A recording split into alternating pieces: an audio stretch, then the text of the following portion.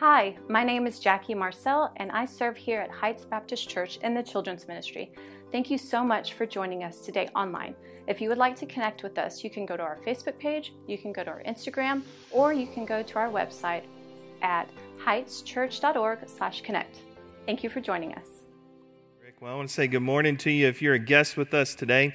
My name is Lee, and I'm one of the pastors here at Heights, and it's good to have you. If you have a Bible with you, on you, or electronic paper copy, whatever you may have, I'm going to invite you to turn to Psalm 61. The choir just sang a good bit of that psalm because Psalm 61 is a song, and so those what the Psalms are. Those are songs that are written, and so we are going to continue our series, A Journey to Healing, this morning, where we are looking in the month of September about mental health and how we can find our help and our hope in Christ. And it's often that we put a lot of attention to our physical health, which we need to do.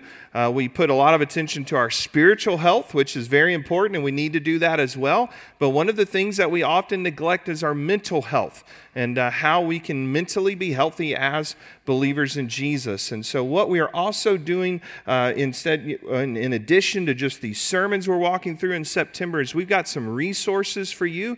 So if you would like some books to read, if you need to see a counselor and would like some counseling, you can go to our website, just heightschurch.org/resources, and there you will be able to find some books we recommend for you, some counseling centers as well. If you contact the Sagemont Counseling Center and let them know you're a part of Heights Baptist Church, you will get a discount on that. If there are financial needs for you, please let us know. We do not want cost to be an issue for you that prevents you from going to get some good biblical counseling. So please let us know if we can come alongside of you and help you in that way as well. And then another resource that we have for you this month are some podcast episodes that Danielle Perrin and I sat down and talked through some mental health issues and how we navigate those as believers. How, as parents, we talk to our children about mental health as well. So you can find those podcast episodes just on your podcast app on your phone. Anywhere you grab those from, you can get it. Also on our YouTube page, you'll find that as well. So in this first episode, we talked about the stigma that sometimes is on us as Christians when we battle depression and worry and anxiety and mental health things, because sometimes people will go, well, if you were just Christian enough, you wouldn't have all these problems, And so we kind of talk through how that's really not a good, healthy way to look at those issues, and then how we can create an environment as a church to be able to say it's a safe place in the house of God to go, I need help and I'm not okay. I need somebody to stand beside me and encourage me. So that next episode is going to come out this Wednesday, and then the final episode the Wednesday after that. So I encourage you to take a listen to those as well. Really appreciate Danielle sitting down and just being vulnerable and using her knowledge and helping you guys. And I don't know if I did this last week, but do you mind if you thank her? Let's just thank Danielle for sitting down and doing that. That is just a big, big help that it is, and I had a lot of fun with her. I mean, I think those three are just absolute, dynamite episodes.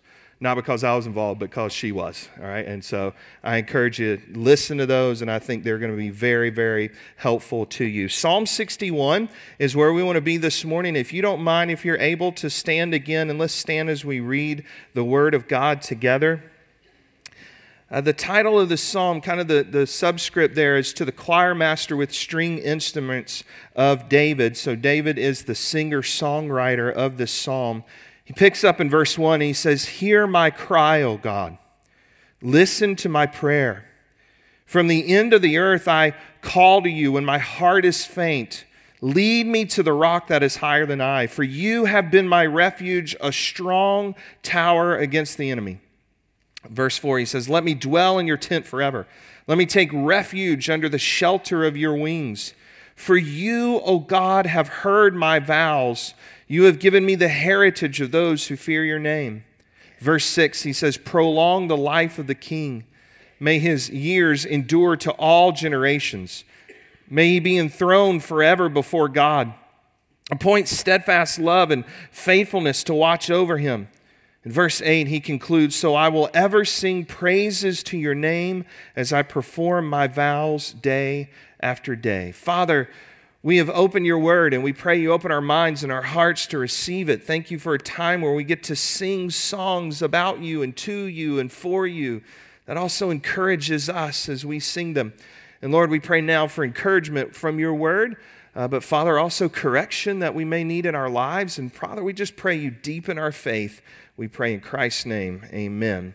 Amen. You know, Psalm 61 is really an incredible short psalm because the author of this psalm is David, and David is writing this psalm out of really a very, very hard time in his life. What is happening in David's life at this point is we kind of put the what's going on in 1 Samuel chapters 15 through 18. So that's kind of your historical context for the psalm. And what's taken place in David's life is Absalom, his son, has rebelled against him. He's out to kill his dad and take over the kingdom. And so David has fled from his kingdom. He is now out in hiding. He's on the run from his own son Absalom, who's out to kill him and take his kingdom. Boy, that's going to be a fun Thanksgiving dinner, right? I mean, you're like, man, I got family issues, but at least I'm not that with David. But this has caused like severe, deep pain in David's life. And David, I think here, teaches us a principle that is so important for us as we deal with our mental health struggles at times. Whether you're dealing with depression, worry, anxiety, whatever that may be in your life. David's principle that I think we pull from this text can help me and it can help you. And as I've been thinking about it more and more this week, it has really kind of helped me in moments where I've had some struggles. And here's the principle I want you to get today from the text. I believe we have it on the screen for you. And it's this. If you can trust God with your tomorrow, then you can trust God with today. Okay? And that means this. As believers in Jesus Christ, if you trust God to forgive you of your sin, and when you die, take you to heaven to be with him for all of eternity. All right? So as believers in Jesus, if you say, hey, I've got that trust today in tomorrow, being with Christ, and I'm trusting him with that and what he's done in my life to take me to heaven and forgive me of all my sins. I'm trusting in God with my tomorrow, my eternity in heaven. If I'm doing that, then I can trust him today. I can trust him in these problems I've got today. I can trust him in the mental anguish and worries and things that I'm dealing with and the situations I'm going through today. And so when we start the psalm and we look at the song that David has penned, we look at a cry that he is giving out to God. And he says in verse 1, hear my cry, O God, listen to my prayer. That word cry there, it's an emphatic plea. It's coming from a pit of emotion and despair that's rarely accessed in our lives. All right, but when it is accessed in deep pain. All right, so the word cry is not like you just watched one of the Hallmark movies and you cried at the end. No. It's not a Hallmark movie cry. I mean, this is a deep anguish type of cry. The Hebrew word for cry here almost means a shrill type of cry. When was the last time you had that cry? I mean, that cry was accessed within the recesses of your soul when you found out some news that you never wanted to hear. The darkness in your life was so dark you didn't know if any light was around you anymore. That's David here. That's the pain that he's feeling. He says, God, hear my cry. Listen to my prayer. Verse 2, we notice from where he's praying from. He says, from the end of the earth, I call to you when my heart is faint. The historical context, again, is 2 Samuel 17. David here is in a land that's east of the Jordan that belongs to the tribe of Gad. And he's to the far, far east. To really the Jewish people of the day said that's the ends of the earth. And so he's cut off from his family, cut off from his kingdom, cut off from the tabernacle, cut off from God, in this pit of pain, crying out to God. And he says, lead me to the rock, verse 2, that is higher than I. That rock is a position of safety. Lord, lead me to you. God, let me feel your presence again. Remind me you're there. Remind me you haven't abandoned me. Is that you this morning? Is that your prayer? Lord, I want to know you again. I want to feel you again. I want to know I'm in your presence, God. I want to dwell with you, Lord. And isn't that the longing of all of our hearts on some level as believers in Jesus Christ? We always want to be with God. We don't want to feel disconnected from Him. What we said in week 1 was a really important principle that we need to understand and remember in this part of the text. Week 1 of our series, we said this. In 2 Corinthians chapter 4, Paul said that we need to learn to put our problems in proper perspective. And sometimes what happens with our problems is our problems become so big and then our God becomes so small. And when God becomes small, now we lose hope. But if we can flip that and can we remember God is so big, then when we look at this big God that is powerful and always with us, then those problems begin to shrink. Yes, there's still problems. Yes, they still hurt. Yes, they still cause pain. But when I keep the proper perspective, then I have hope in that situation that I'm in. Last week we looked in Psalm 42 where David prayed this. He said, I will hope in God, for I shall again praise Him. And what we said last week is when we come to God in these moments of pain and mental health anguish, that we can know at some point God is going to lift that darkness. God is going to bring about a resolution. That the faith that we carry is at the end of the day, God is going to work. But understand this, that as we go through these things in our lives, the depression, the anxiety, the worry, the dark moments, the mental health issues, I do not want you to think, all I've got to do is pray one prayer. It's all better. All I got to do is open my Bible and read that one verse, and it all goes away. All I got to do is see that counselor one time, and he's going to fix it. No. Now, sometimes it may work that way, because God's God. He can do what He wants to in our lives. But what God often does is He leads us through a process. And to get healthy mentally is often a process. And it's a long process at times. But notice in those moments where we go. We go constantly to the rock, verse 2.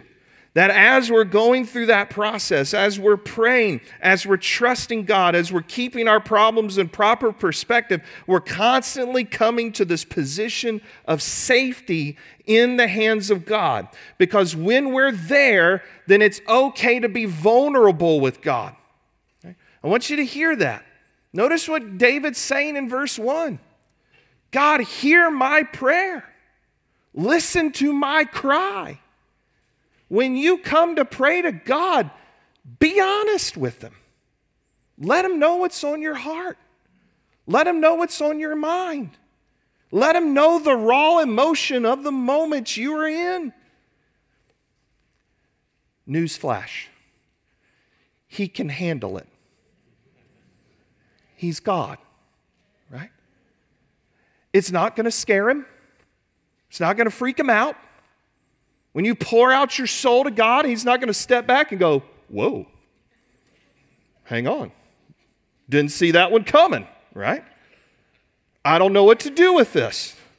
Let me process for a few minutes, right? Now, sometimes you come to a human friend and you unload and they may go, whoa, right? I don't know what to do in the moment. Let me process. But here's the thing. You're coming. And with that prayer of pain that David shows you in verse 1 and verse 2, man, I'm just unloading in a safe place. This is my rock. This is my God who has redeemed me. This is the one who loves me. This is the one who says, I'm always going to be with you. This is the dad who says, talk to me. This is the dad who says, you've got my attention. And for some of you, you had a dad, an earthly dad, where you never felt like you ever had their attention. Maybe it was because of the TV show that was on. Maybe it was because of the newspaper that was in front of them. Yes, to the youth in the room, we used to read these things called newspapers, right? So maybe today it's the phone that is in front of them. Maybe it's the paperwork from work they brought home. And for some of you still as adults, you long for the attention of your earthly father. Listen, you always have the attention of your heavenly Father. He's always there. He just says, talk to me, relate to me, know what's going on. I'm your rock. And notice what David's prays in verse 4. And this is a part of the prayer that you and I can pray. He says, Lord, let me dwell in your tent forever. Let me take refuge under the shelter of your wings. So I was preparing this message this week. There's times I prayed for this. We prayed as a staff this morning. I prayed this verse for many of you.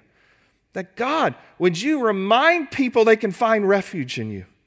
Lord, those that are hurting, Lord, those that need help, I'm just praying they find refuge in you. Because notice when David says, let me dwell in your tent forever. That word dwell there, it's a verb meaning to sojourn as a traveler, to stay in a certain place for a length of time as an outsider. So it's a verb that means to sojourn as a foreigner. You're going to stay in a certain place for a length of time as an outsider.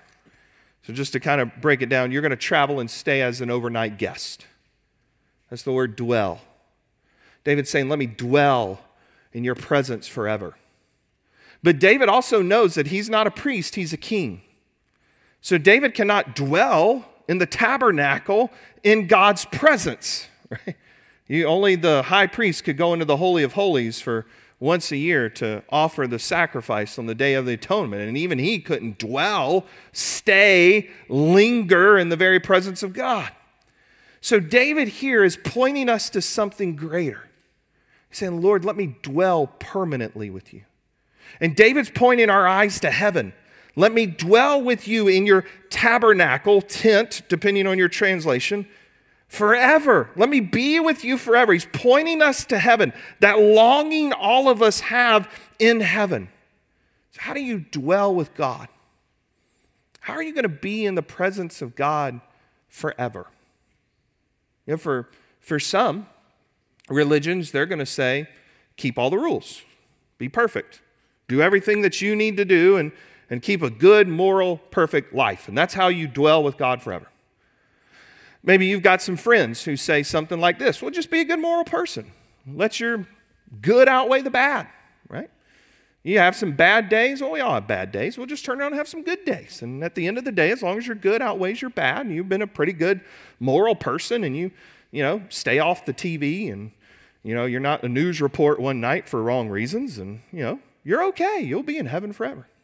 You may even have some friends who say, it doesn't matter what you do, because you just cut your own path to heaven, and we all end up there at the end of the day anyway. So just worship whatever God you want to worship and do whatever you want to do, because we're all in heaven, because no loving, good God would ever create a place called hell and send people there. Right? So how do you dwell in the presence of God forever? Well, let me say all three of those options that I gave you are what I would say is a big theological term called baloney, right? Because they're all man-centered, and they're all man-made ways to try to attempt to get to a God that you, by your own efforts, cannot get to. Because you never can be good enough. You never can outweigh your bad with your good. That God was very explicit to say, no, there is a way to be with me forever, and that one way is through my Son, Jesus. See, as the human heart longs to dwell with God, God knows that we on our own can't be in the righteous, perfect presence of Him for all of eternity because of our unrighteousness. So God says, I know you want to be with me and I want to be with you. So I'm going to take the step for you to be able to dwell with me. I'm going to send my Son Jesus to dwell with you. And he says this in John chapter 1, verse 14, and the Word became flesh and dwelt among us. We've seen His glory, the glory as the only Son from the Father, full of grace and truth. It's Paul in 1 Corinthians chapter 10 says that when Israel was delivered from Egypt, for the people said, "For I don't want you to be unaware, brothers, that our fathers were all under the cloud and all passed through the sea. They were all baptized into Moses in the cloud and the sea, and they all ate from the same spiritual food. They all drank the same spiritual drink, for they drank from the spiritual rock that followed them, and that rock was Christ." So we come in the presence of God forever, now and in eternity, through His Son Jesus, who has dwelt with us, who became like us in order to die for us, so we may have life and forgiveness and be in God's presence now and for all of eternity. I want you to see this good news. If you trust God to bring you in His presence forever, if you're trusting in that, tomorrow in heaven I'm going to be with God forever, man, you can trust Him today. You can trust Him today in those issues and pains and mental anguish that you have now. And in this prayer, David does something. And he shifts to a king. And in verses 5 through 7, he makes this turn where he prays this. And at first, we've got to ask ourselves, who is he talking about? Because he says, "For you, O God, you have heard my vows. You've given me the heritage of those who fear your name." Notice verse 6. This is where the turn comes. "Prolong the life of the king. May his years endure to all generations. May he be enthroned forever before God. Appoint steadfast love and faithfulness to watch over him." When you come to verse 6, you notice David is saying, God, prolong the life of the king. Right? Let him rule and reign for all generations. And we stop and think, well, who's he talking about? Which king? Well, let's apply the immediate context. The immediate context is David's praying for himself. God, I want a long life. I want to be king. I want to stay on the throne. Right? So he's praying for himself. Like, Lord, I want you to lift these problems. Right? I don't want Absalom to kill me. I want to be back on my throne. I want to be back in my home. I want to be back with my family. Prolong the life of this king. But David widens the prayer. And he's praying for a king to come. Because David remembers that God has promised him that from your lineage will come a Savior. From your genealogy will come a Messiah. One that's going to rule and reign from your kingdom, your throne forever. And David's praying what Isaiah knew when Isaiah wrote in Isaiah chapter 9, verse 7, of this king to come, of the increase of his government and of peace there will be no end. On the throne of David and over his kingdom to establish it and uphold it with justice, with righteousness from this time forevermore.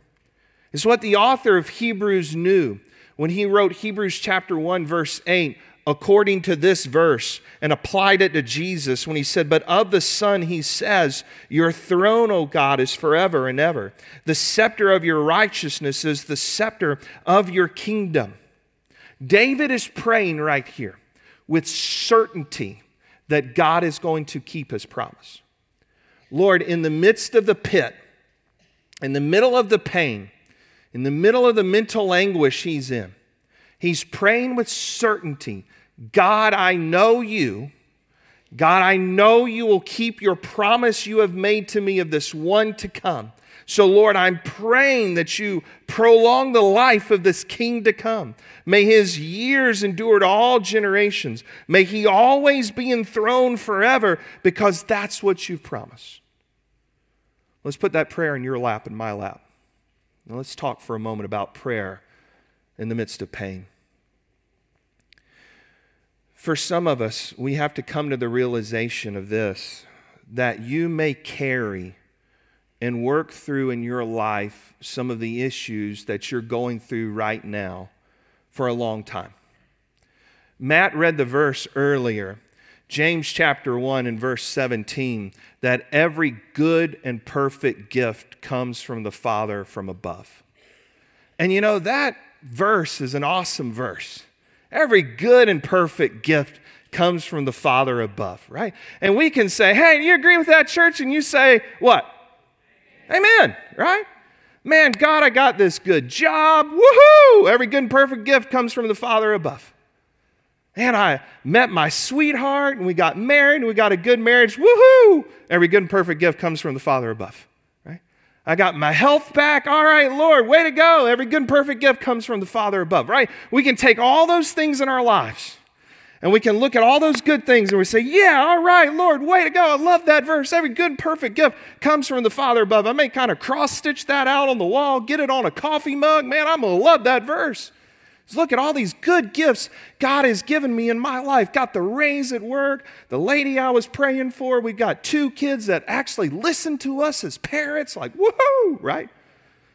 Some of you don't know that. All right, that's okay. It's okay, sorry, bad illustration. Yeah. But you're looking at all those good things, and you're like, yeah, all right, every good and perfect gift comes from God, Father above. Have you thanked God for the depression? Have you thanked God for the cancer? Have you thanked God for the autism? Have you thanked God for the emotional pain you're in? Wait a minute. Every good and perfect gift. Like, no, these things are good, right? I got the raise. I got the sweetheart. Got the kids. Got the cars. Got the house. Right? God's blessed me. Have you stopped and thought that in the moments of pain and sorrow and darkness and hardship are the greatest opportunities to build your faith?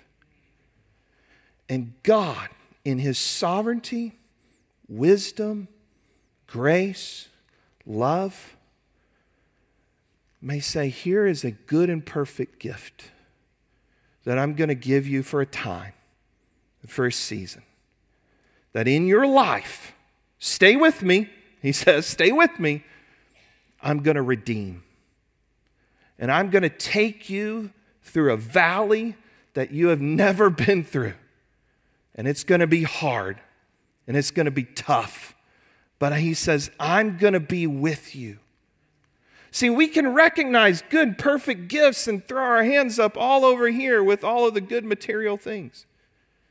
But God grows you and takes you at a different spiritual level, not through those moments, but through this, through the Alzheimer's, through the dementia, through the depression, through the Parkinson's.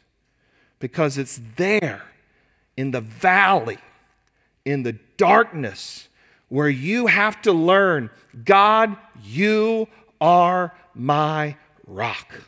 You are my strong tower. You are my safety. I say it this way. When problems come into your life, you have 2 options. You're either going to worship Him or you're going to walk away from Him. It's your 2 things. When those moments come, you're either going to worship or you're going to walk. And if you have built a theology of God only gives me good things, right? And I'm going to love Him because of all those good things, but you've not built your theology on, wait a minute, goodness can still come from this. God can still redeem this. God is still working in this pain.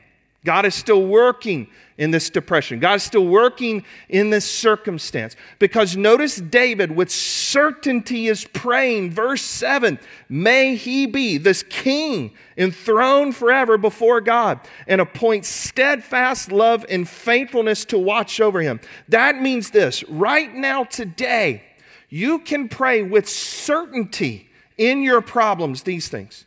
You right now, no matter what you're going through, no matter the level you're going through it, you can pray as a disciple of Jesus with certainty, God, you are at work in my life. Maybe I don't see it all, maybe I don't understand it all, but God, you're still at work. I can pray that with certainty. You can pray with certainty that God is preparing for you an eternal weight of glory that we went over in 2 Corinthians chapter 4, that is beyond all comparison to what we go through in our life. So a disciple of Jesus in the middle of the pit, in the middle of the pain, I can pray with certainty, God, you're still at work. God, you're preparing an eternal weight of glory for me that's beyond all comparison to what's happening in my life right now. You can pray with certainty this. One day the darkness is going to lift.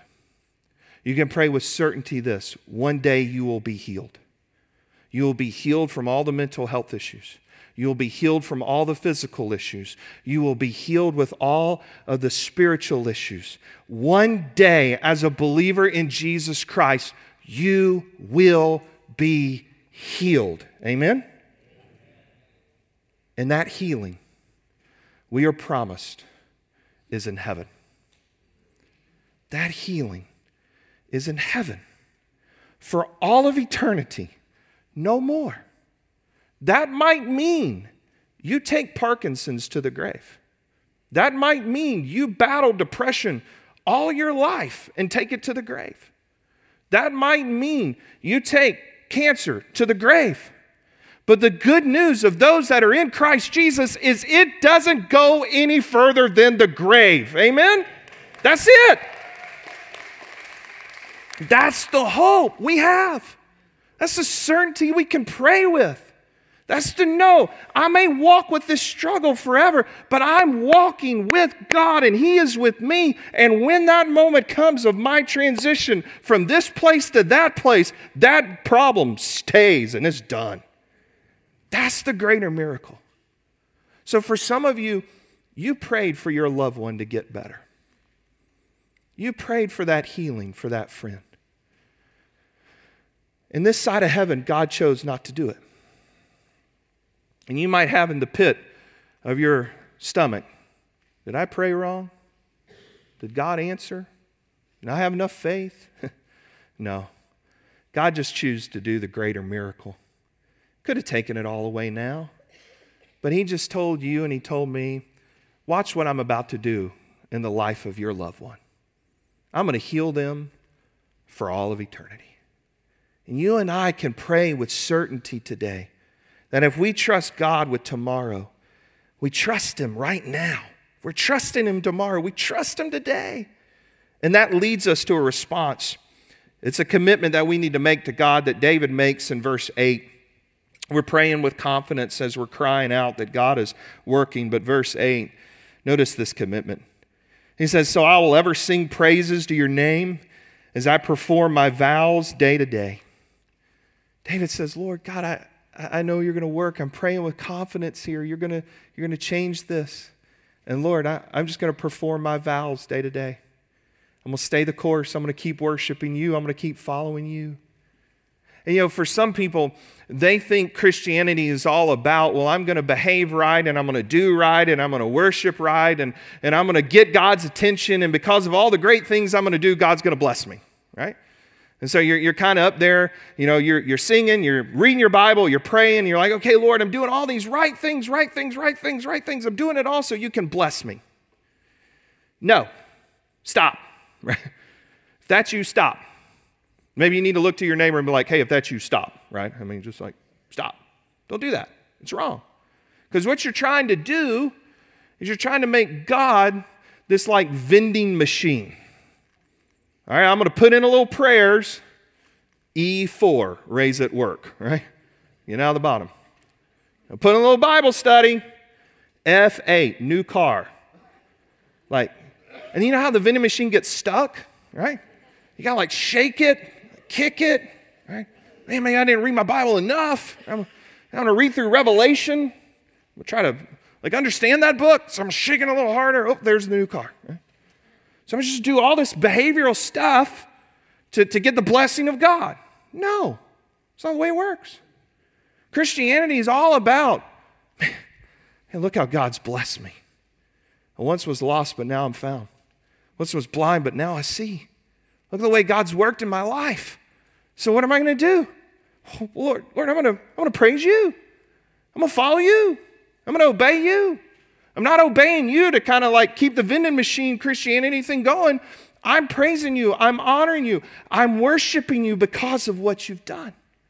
Because of how you've blessed. Because how you're working. And what my promise is.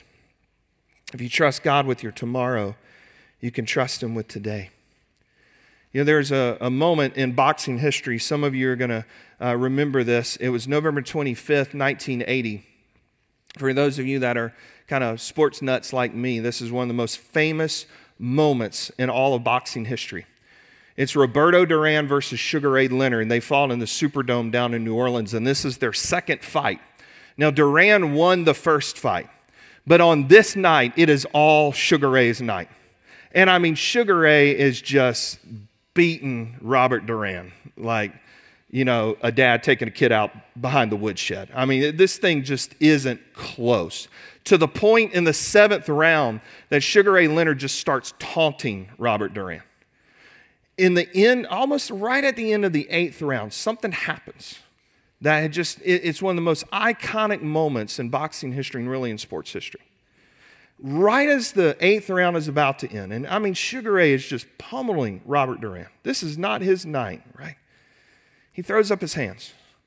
He turns his back on Sugar Ray and he starts walking to his corner. He's waving his hands and he says, "No mas. No mas."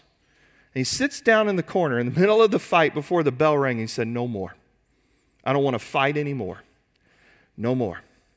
And right there in the middle of the fight, he quits. No more. No mas. No mas.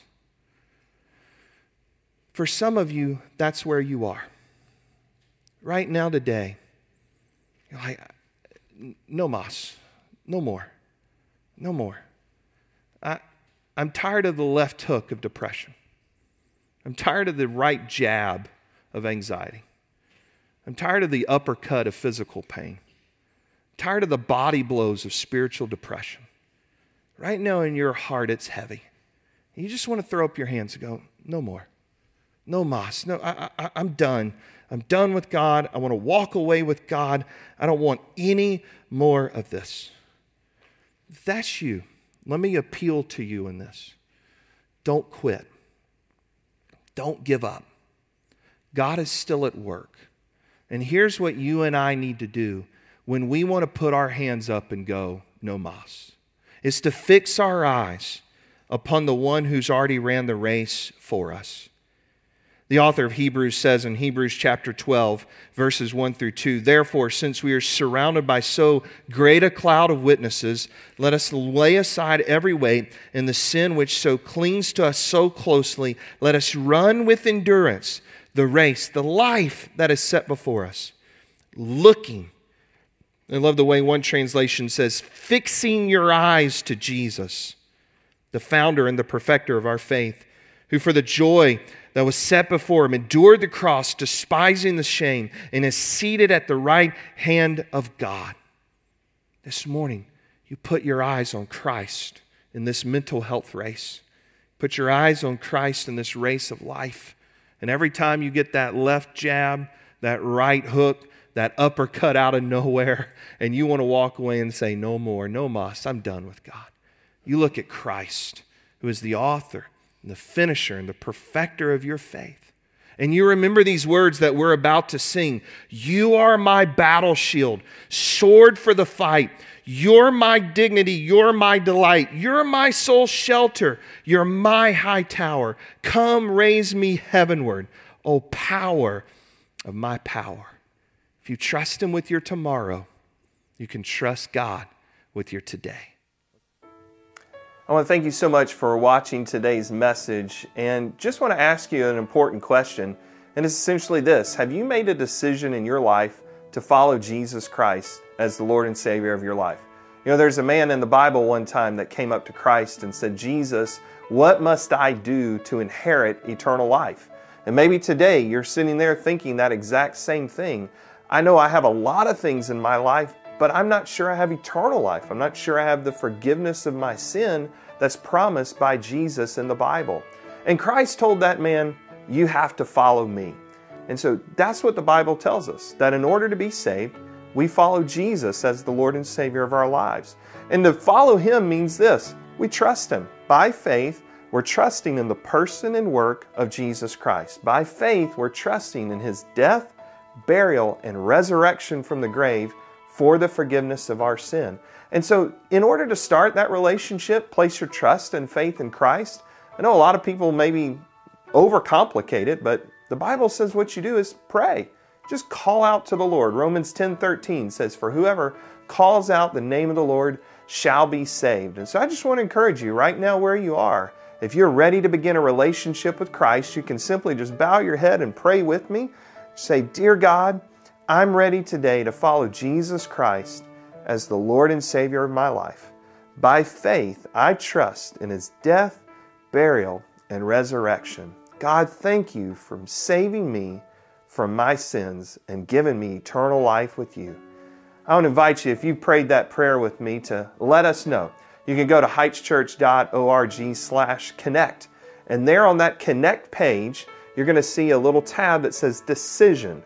You click that decision, fill out that information. That's going to come right to me, and we'll be in touch with you no matter where you are, because our mission here at Heights is to love and to lead all people to a new life with Christ. So we want to just help you take that next step of faith. So go to heightschurch.org/connect, click that decision button, and let us know that today you began a relationship with Christ. Till we see each other again, God bless.